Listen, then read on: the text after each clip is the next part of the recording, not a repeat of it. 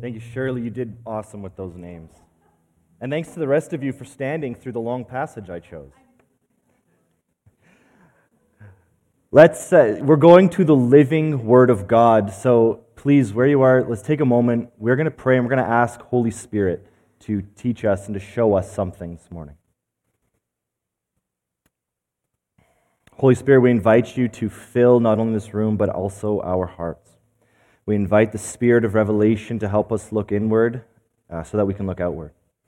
We invite you to teach us, to refine us, and to make us a little more like Christ through our time this morning. We love you. Thank you, Holy One. Amen. Well, Oak Park. It's good to be here. Not only because we're from the same church family, but, as was mentioned earlier, because I grew up just down the street. It feels like I'm coming home. So I'm from Woodbine. Is there anybody here who's living in Woodbine? Anybody? Okay, awesome. Very few. Clearly that transit thing was a lot more divisive than I realized. So I grew up in Woodbine when Patisserie du Soleil was still a Dairy Queen. So that's where I went to spend my pocket change. And when my pocket change ran out, I had to get a job. And so I started working at the Oak Ridge Co-op gas bar, just down the road here. I was waiting for Sam to woot when I said that. Woo! Sam was my coworker. She was my first coworker. Now, if you've been around long enough and you shop there, I probably filled your tank with gas. And I probably left really bad streaks on your windshield. So for that, I apologize now. But I was actually working there in the summer of 2009 when the unthinkable happened. Gas hit $1.34 a liter. Unbelievable. Now, last time I filled up, in fact, I think the gas station across the lot here is at about $1.71.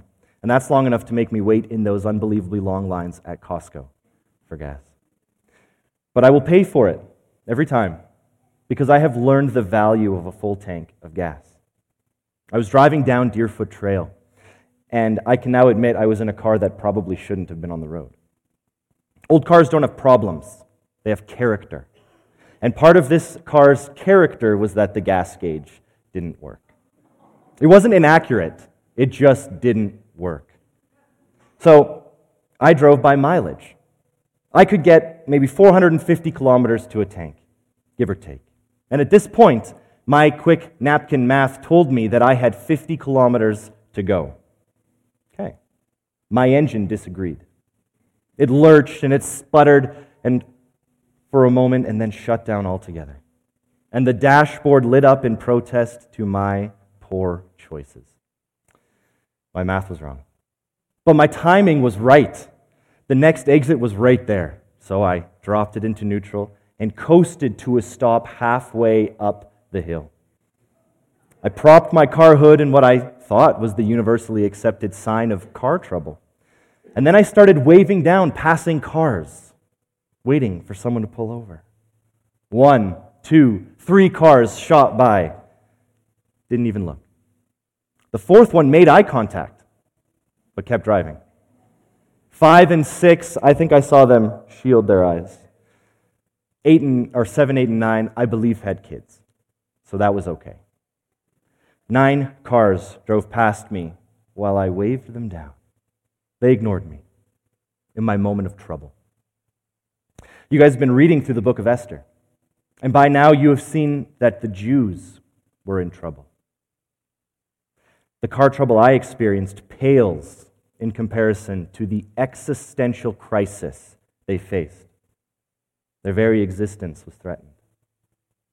In fact, it seemed like a bygone conclusion that on the 13th day of Adar, they would be completely destroyed, annihilated, and their treasured belongings would be given to those who did the deed. It was injustice at its worst. The few, mad with power, controlling the fate of the many without. And where was the Lord when all this was happening? Nowhere to be seen. You may have heard that it was debated whether or not Esther should actually be considered Scripture, because there is no mention of the Lord at all. It is utterly unlike the book of Daniel, which, following a very similar story of an exceptional Jew who is placed in the government of a foreign nation during the same time, and yet the Lord guides Daniel's every step, making his presence known by wacky dreams and memorable miracles. And we love stories like that. We love seeing the undeniable hand of God saving his people, demonstrating his might. But Esther has none of that. God is silent, unfelt, unseen, unlike Jacob over here. We want to read Daniel's story, but more often than not, we live Esther's. And yet, even though the Lord is nowhere to be seen, it's clear from the start that he's not absent. As you've read through this book, you've probably seen the string of happy coincidences that take place. Queen Vashti is banished, and Esther, a Jew, is chosen in her place. There's a plot to kill the king, and Esther's uncle, Mordecai, hears the whole thing just in time to stop it. Haman conspires to kill Mordecai, and the very night that he goes to get the execution order from the king remembers Mordecai's service. And Haman, thinking he would get the order to kill, instead is handed the reins to the very donkey he will parade throughout the city with Mordecai on his back, crying, "This is what happens to the one the king is pleased with." His providence is on display at all times and in all ways, even in our passage today. This chapter starts in typical Esther style, with a lavish banquet where the wine is flowing. This is the second banquet Esther's thrown for the king in a series of calculated moves. And as often happens when the wine is flowing, the king asks a question that he is going to regret later. "Queen Esther, what is your petition? It will be given to you. What is your request? Even up to half the kingdom, it will be granted." Have you ever daydreamed about what you would do if you won the lottery? Thoughts like that must have danced through Esther's head. The most powerful person in the world was offering her a blank check. Solomon, in all of his splendor, didn't have half the riches of Babylon and Persia. How easy it would have been for Esther to use that for her own personal gain. How pragmatic it would have been to look after herself. But even without a "thus saith the Lord" statement, we can hear the divine words echoing in the voice of Mordecai, saying, "Who knows but that you have come to your royal position for such a time as this?" And she was not alone. Even though it looked like it was just Esther, Haman, and the king in the room, Holy Spirit was there, our constant companion, filling Esther with courage, the courage she desperately needed. Absolute power corrupts absolutely, and this absolute monarch was renowned for his temper. Remember, it was not only Haman that had threatened the Jews. The king himself had given assent to this edict. Esther's gamble depended on him choosing her, his favorite wife, over Haman, his favorite advisor, and even less likely, over his own pride. Now, the king and the queen didn't have a husband-wife relationship like we know it. She saw him infrequently. And it was a very transactional relationship, to put it tenderly. Haman, on the other hand, was with the king round the clock and had earned the king's trust through his competence in advising matters of the court. There was no telling how the king would respond to Esther's request. Even so, she could have clinged to her comfort, to her privilege, to her safety. But Esther wouldn't turn back now. And then Queen Esther answered, "If I have found favor with you, your majesty, and if it pleases you, grant me my life. That is my petition. And spare my people. This is my request. For I and my people have been sold to be destroyed, killed, and annihilated. If we had merely been sold as female and male slaves, I would have kept quiet, because no such distress would justify the king. Who could deny such a request? This outraged the king. And it doesn't come through well in the English, but it has been said that the sharp, short, and rapid syllables in the Hebrew make this verse sound like machine gun fire. Rage boils within the king at the thought of someone threatening his beloved queen. King Xerxes asked Queen Esther, "Who is he? Where is he? The man who has dared to do such a thing?" This is exactly what Esther was waiting for. And once again in the Hebrew, her response is very short, very sharp, and rapid. An adversary and an enemy. This vile Haman. And immediately Haman realized his mistake. But so did the king. He stormed out of the room in a rage, not to hide his anger. He was used to yelling at people. But to hide the dilemma he had found himself in. He had 3 times publicly promised to give Esther anything she wanted. And this time that meant admitting that he was wrong. How many husbands can do that? How often do we see powerful people admit that they are wrong? And not to mention, the king's edicts were irrevocable. There's no takebacks in Persian legislation. But what happens next is another example of the unseen God intervening in Esther's situation. There was no doubt in Haman's mind that he was about to incur the wrath of the king. He didn't know how severe the wrath would be, but he knew his only hope was to change Esther's mind. And so, falling on her couch, he begged her for mercy. Now, what should Esther do? After all, her request was to save her people, not to avenge them. Now, we might expect Esther, the heroine that she is, to say something along the lines of, "Haman, I too am a sinner saved by God's grace, so I forgive you." Didn't the Lord himself say, "It is mine to avenge, I will repay"? Well, that's actually the point. What's happening now with Haman is payment for the past.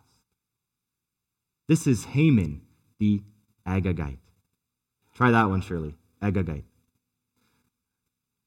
He is descended from King Agag, the ancient king of the Amalekites. And they have a history with the Jews. When the Jews were leaving Egypt, just a small infant nation, the Amalekites attacked. And during this battle, a curious thing happened. Moses stood on a hill overlooking the battle. And whenever he raised his hands, the Israelites were winning. And whenever he lowered his hands, the Israelites were losing. And so 2 people, his brother and one other, propped up his arms so that they would remain steady until sunset. And the Jews won the battle. And then, after that, the Lord said, "Write this on a scroll as something to be remembered, and make sure that Joshua hears it, because I will completely blot out the name of Amalek from under heaven." Now, these are hard words to hear from a God of love. And yet they were completely necessary in the brutal Bronze Age the Jews lived in. Israel wouldn't be safe as long as the Amalekites survived. And so later the Lord commanded King Saul to devote the Amalekites to destruction, including King Agag and all of his possessions. And Saul reneged. And in that moment, Saul lost his anointing as the king. And because he refused to follow through, hundreds of years later in a foreign nation, an Amalekite named Haman threatened the existence of the Jews again. But it wasn't Saul's responsibility to protect the Jews. And it wasn't Esther's either. It was a condition of the covenant the Lord had made with the people, that he would protect them. It is mine to avenge. I will repay. And protect them he does, because coincidentally, just as Haman falls on the couch, the king enters. And it was law that no man should be within 7 steps of a woman in the king's harem. Totally backwards, completely backwards law.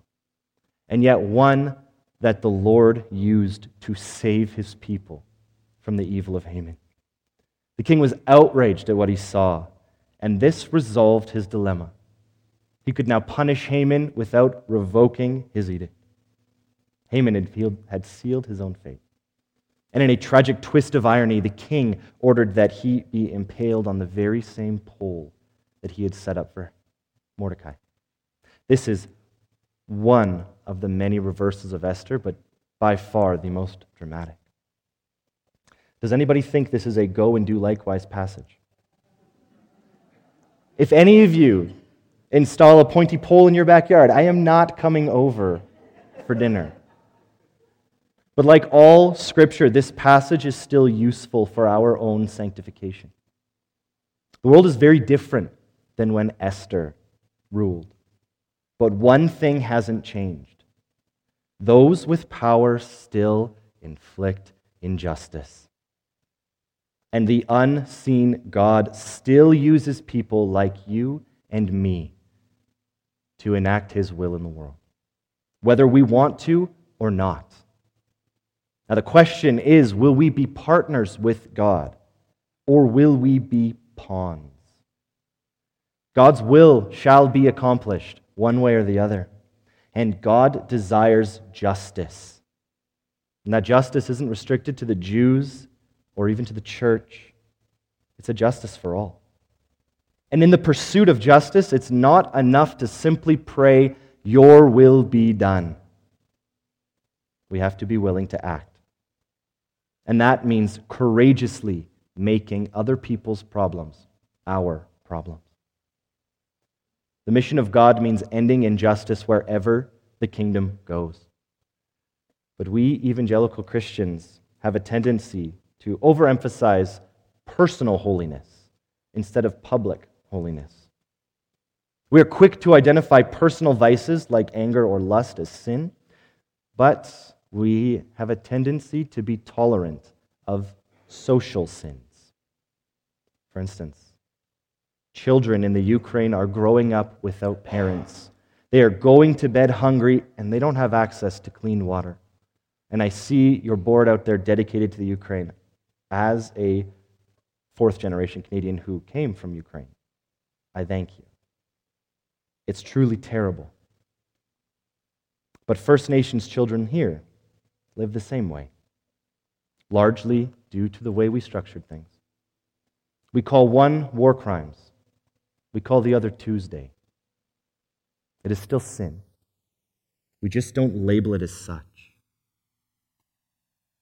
What we allow to happen in our society is just as important as what we do in our private lives. Because the same God who said, "Be holy," told us to look after the poor and the fatherless, the orphan and the widow. It's contradictory to say we walk with God and then to ignore the cries for justice from our First Nation communities, or to ignore the plight of the poor. Public holiness is just as important as personal holiness. And we don't need to stand up against bloodthirsty statesmen like Haman anymore, but we do need to confront the stain of injustice in our own communities. And that starts with making other people's problems our problems. Now, I don't say this to condemn anyone here, rather to convict. Condemnation is a punishment against those who are guilty. And our society loves to deal out condemnation in conversations about justice. Condemnation tries to find the blame in others, but conviction looks inward to see our own participation in the problem. Conviction is the tool Holy Spirit uses to make us more like Christ. It's deeply personal, which means it hurts. But it's always meant to bring about positive change.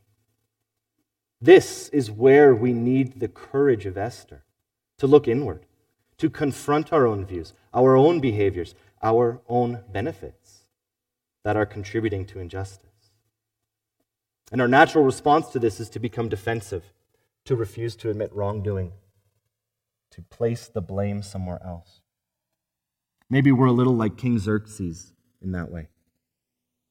But we cannot become more like Christ until we go through the hard process of repenting of our sin and aligning ourselves with the will of God. God is bringing about this change one way or another. Let us be the people partnering with God as He changes the world, not the stubborn pawns that will be moved either way. And I know that you as a church are already heavily involved in the community. I have seen the food bank you offer, the clothes that you freely give away. You are doing so much. But there is still so much left to be redeemed. As I sat on the side of Deerfoot and the 9th car drove by me, I had lost all faith in Calgarians. I started cheering for the Oilers. But then the 10th car pulled over. And when he learned of my predicament, he wasn't condemning in the slightest. He went to his shop. He grabbed a jerry can full of gas, and not a small one, a big one. And he emptied it into my car. And declining my offer for payment, he said, "Pay it forward." And then he drove off. I've never seen him again. My problem became his problem. And he reminds me of another man that took on my problems as his own. Jesus. Jesus made my problems his problems when he died for my sin. He took our problems and gave us freedom. Now let us go and do the same. Pay it forward. Let me pray. Holy Spirit, it is hard to look inward and to see our own sin. But we don't have to do it alone because you are with us. And so we pray that you would give us insight. We pray that you would give us words that overpower our own excuses, our own defenses, that help us to see where we are succeeding, but also where we are failing. We ask for the courage that you filled Esther with that one fateful night. We ask that you would help us to make the world the redeemed creation you want it to be. Go with us this week and give us strength. Amen.